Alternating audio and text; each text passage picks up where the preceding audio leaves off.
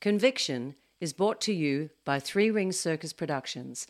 For links to our valued sponsors and all the show notes from this podcast, please visit our website threeringcircus.com.au.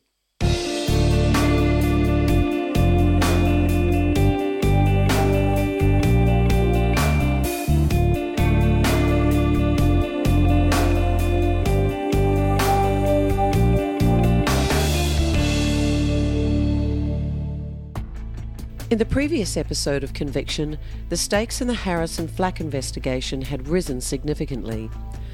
After discovering a safe house where Flack and Harris had hidden a cache of weapons, the team at Project Gaimea were fearing a gangland war was about to erupt over an entire garage of missing drugs. Drugs that had been seized by the police and not a rival gang as they suspected. A decision was made to disable the weapons to avoid any bloodshed should tensions escalate. And we begin this episode as Craig desperately tries to alert a team of covert officers that the next-door neighbour is unexpectedly approaching the house. The only thing I could think of was shit. Here I am, the team leader for the day, and something like this happens. And it's always the unexpected. I suppose, sometimes you just got to be a lateral thinker. Things happen in these jobs that are unexpected and you got to deal with it. Luckily, the boys inside heard what we'd said over the radio and had reacted really quick, and that they were able to get all the stuff cleaned up, if they'd had all the guns laid out.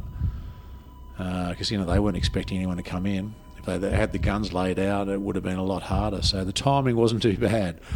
You got three burly guys all making a jump for wherever they could to hide because they don't know who's coming in. And all of a sudden on the outside, everything's just gone to silence. We can't radio. We don't know what's going in there. We just got to leave it to the three guys in there to control things. If they get caught in there, they've got to control it. And again, that's part of their training as well and what they do. We're sitting out there in this deadly silence, and you could see everyone. Well, I couldn't see everyone, but I could see a couple of guys, and everyone's looking like ghosts at the moment. This is unexpected. And again, this is the high risk I was telling you about. Usually we plan much better for this, but because the way the job's gone, we didn't have a choice, and we had to have these risks to try and get in front of the play. It was the longest 10 minutes of our lives. Probably 10 minutes later, the same lady comes out the door. There's been no radio communication with our team. We don't know whether they've been caught and they've spoken to her or whatever, but we're assuming that we've had no radio contact back, that everything has gone all right. And it wasn't until we got back on the radio and informed them that, yes, she's out the door, she's gone back out onto the road, she walked into the house on the western side. There's no vis anymore, so it's safe to come out if you're hiding. Sure enough, we get a thing, okay, we're okay, but it was close. The boys said they just ducked for cover everywhere. As I said, wardrobes, under beds. She'd actually come into the same room they were in and grabbed the laundry. We soon learned it's the mother. The mother lives next door. It's the mother to the barmaid. She'd come in and done part of the laundry. She's obviously going to come back and finish it off. And our guys just wanted to get the hell out of there. The job was done. They just made sure that everything was back in exactly the same spot as how they'd found it.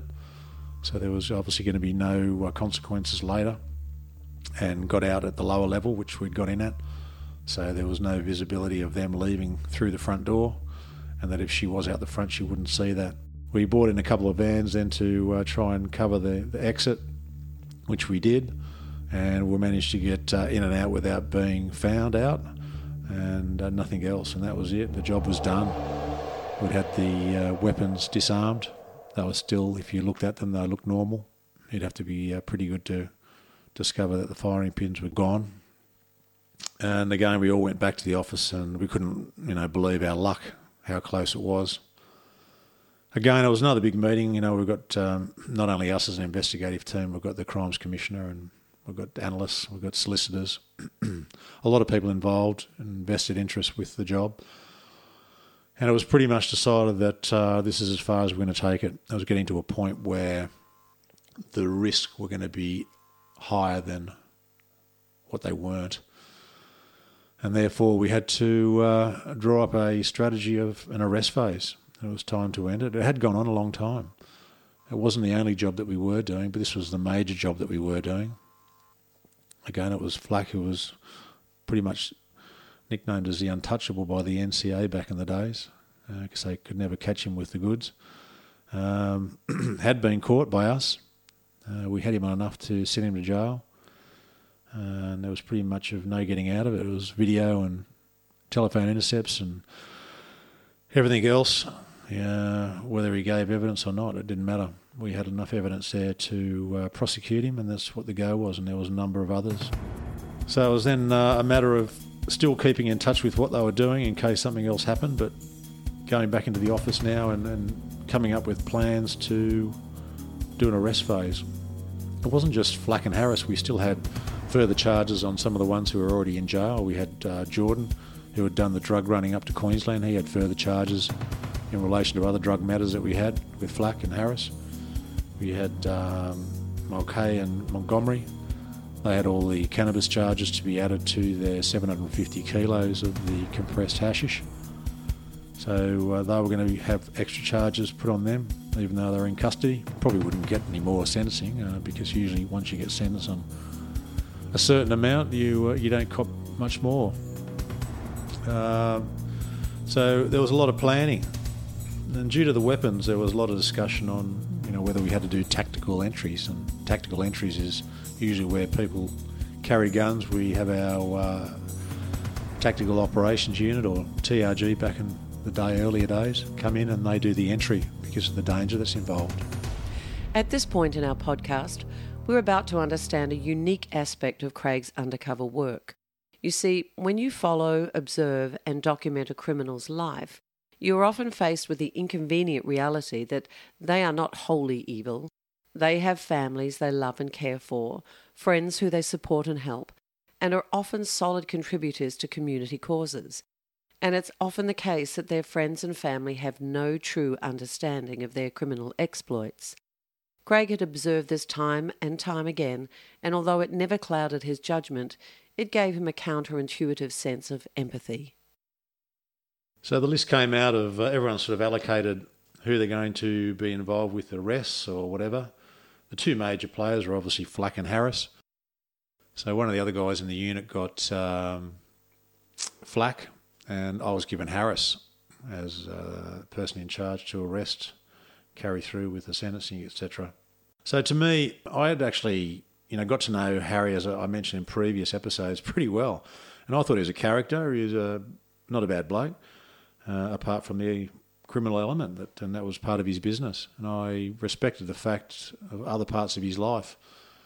I knew he had a young wife and a young child. The child, I don't think, would have even been over one, maybe 1.5. So I knew what his family was like. I'd been sitting off his house a number of times, and I've not only witnessed all the things he'd done criminally, but I've also seen the other things that he'd done part of his life. And as I said, he wasn't a bad bloke. He was into sports like myself. And I thought a tactical entrance on Harris isn't needed, really. And when we're doing the briefing and we're there talking about things, I actually piped up and said, if I'm doing Harris, is there any chance that I could do it how I want to do it? And the boss said, well, of course you can. You've got the initiative to do it how you want to do it. And what is it? And I said, look, I appreciate that tactical entry is good, but I think down the line it's probably not, because he's got a young kid and a wife, and I think we can manage it better. And I asked if I could actually just do the entry myself by knocking on the door with my partner, and I think it would go down better and it'd make the arrest phase a lot easier. Anyway, they said, look, we'll have the tactical unit there in case he doesn't answer the door and something does happen. I said, I appreciate that. That's fine. They can be there. We can have the extra police. And that's how I planned it. So I spent a whole day planning with my partner how we're going to do it, what we're going to do. We had to obviously get all the information for the arrest. It's not just a matter of going to grab him. We needed to have a lot of material in case he did want to be interviewed. If he did want to be interviewed, we had to then get different parts of telephone intercepts and all that ready so we could play it in front of him to get him to answer questions. And there's a lot of preparation before you actually go into these big jobs in the arrest phase. And that's what we did. The arrest phase is pretty similar to the other ones where we go in at a coordinated time. So one guy can't ring the other, and vice versa. If they lock themselves in the house and they tell the other to get going, quite obvious. We do a dawn raid when we know they're in bed at a safe time. They're not together. There are other circumstances, I suppose, in jobs where you do it slightly different, but this was the easiest one. I was of the belief too that Harris's wife had no idea on what he was doing on the side. She obviously knew he was a strength and conditioning coach, and had no idea who he was knocking around with and what he was doing on the side to get some extra money. I take it that's what he was doing. So the benefit of doing it at home at this time with his wife being present was also that the fact that he probably wouldn't do anything violent or dangerous, and he wouldn't jeopardise his family as well. The day came and it was a 6 o'clock raid. As I said, there was a number of police. We also had a number of analysts that come from the Crime Commission, because after the arrest phase they go in and do the search with police. I can remember waiting across the road at probably about 5:30 and going through all the things you want to ask him and what you're going to say, and that half hour seems to just go slow and slow and slow. Anyway, myself and my partner, we're in more or less a suit. Walk over, I've got a bulletproof vest on with the flap that pulls down to say police. Go up to his house. His house is a 2-storey brick house out in the inner west near Croydon, I think, from memory. Big doors on the front with glazed glass to the side and front. That sort of panelling that you can sort of see him, but you can't. You can just see a figure walk through or whatever. Ring the doorbell at 6 a.m, which is always, one of those ones you can imagine being inside. If the doorbell rings, you think, what the hell's this? And it's the same on the outside. You think, well, what the hell's going to happen here? Ring it again, nothing happened, and all of a sudden I see this big burly figure coming down the stairs. And of course it's Harris. Couldn't miss it. I could see roughly that all he had was a towel wrapped around him, so that's good. Didn't have a gun. Comes to the door. The door's got a locked fly screen on the front. Opens the door. I introduce myself and my partner. And Bursey just said to him, mate, I said, been following you for some time and know what you and Glenn Flack have been up to. I said, there's an easy way and a hard way today. I said, if you don't want to open the door, there's a heap of guys around the corner with weapons that want to come busting through, and I'm sure it's going to upset your wife and child. Or if you want to open the door, we can do it the gentleman's way, and it'll be a lot easier. And he just reached down, opened the door, and that was it. And it made it very easy, and I think he respected it as well. He said, my wife's upstairs in bed, and I said, I understand that, I appreciate that, I'll have to come up with you, but I won't intrude, but if you stand at the doorway with me and tell her to get a gown on and come out, we can explain things together, and we'll go from there. And I think he really appreciated it. It was one of those arrests where it could have gone nasty and could have been yucky for his family, but I think we did it in a respectful way. As I said, I'd got to know him over a period of time. We stayed there probably for about an hour, and his wife was obviously very distressed and upset, and didn't say too much because she, I believe, had no idea what was going on. We probably had about 10 police come in with analysts as well. There was a lot of material to go through, paperwork and things that they want to search for, because the Crimes Commission do seize any assets that benefit from crime, so they'll do a lot of searching there. We have a window of opportunity to arrest Harris and get him back to a police station and charge. It's not like you have all day. You've got a window of opportunity to make the arrest and then get back to interview and charge. So we couldn't hang around there. So we left the police with an independent officer who oversees everything, and they did the search. The police were, I think, from the Internal Affairs branch of our unit. And my partner and I went back to the nearest, probably Croydon police station with Harris to conduct an interview. We sat Harris down in the interview room and gave him the spiel. He'd obviously been cautioned at the scene and told he was under arrest for drug offences. Basically gave him a 10-minute spiel on, what we knew, and didn't give him the whole information, but basically said, we know exactly what you've been doing every second of the day for the last year and a half, 2 years. And ran through a few things and told him that we had the video evidence and telephone intercepts. And I asked him if he wanted to undergo a electronic interview, which is the normal procedure, and he said no, and I was quite happy because it's less paperwork for me and didn't have to go through all that interview with him. It would have been endless. Basically, we had all the material we needed, so it did make my job a little bit easier. So he was just taken straight through to the charge room. He was arrested, refused bail, obviously, for the seriousness of the crime involving guns and drugs. And went to court the next day and was refused bail again, and then obviously goes through a matter of the court dates then, and that was it. He went through. Flack was the same. He was arrested with his girlfriend in Sydney. There was a couple of other peripheral guys that would come into play with drugs and other things that were arrested at the same time, so everything went down pretty well and the wrap-up was good. I was really relieved. It'd been a long time, especially having just go through pretty much the whole procedure from the Clarchie job all the way through to a second round of chemo and radiation and the arm amputation. It was, a busy time. So to see the end of this job was a bit of clarity for me, and I was happy for it. It's funny, I've spoken about the crooks before, and I can remember going through all the court matters with Harris. Finally got to his sentencing, where he got sentenced, and it was at the Supreme Court in Sydney, and I just went by myself. My partner didn't come. And a lot of the South Sydney players and coach was actually there, and they saw me as the cop, and there was a bit of heckling, and actually Harris stood up for me and said, no, he's a good bloke, just settle down. And Harry said, Craig, come up here, will you? And I said, yeah, okay. So I went up to where he was in the dock. He was handcuffed in the dock waiting for the judge to come out and do the sentencing. He spoke to me nothing about the court matter. He said, mate, I read the paper the other day and I saw that you're doing a marathon. You've got a marathon coming up. And I'm sorry to hear about your daughter, with what's going on. And I said, yeah, I've got one coming up. He said, mate, I'd love to do a charity boxing match for you when I get out, if that's all right. I said, sounds good to me. I said, if you want to do that, mate, that's fine.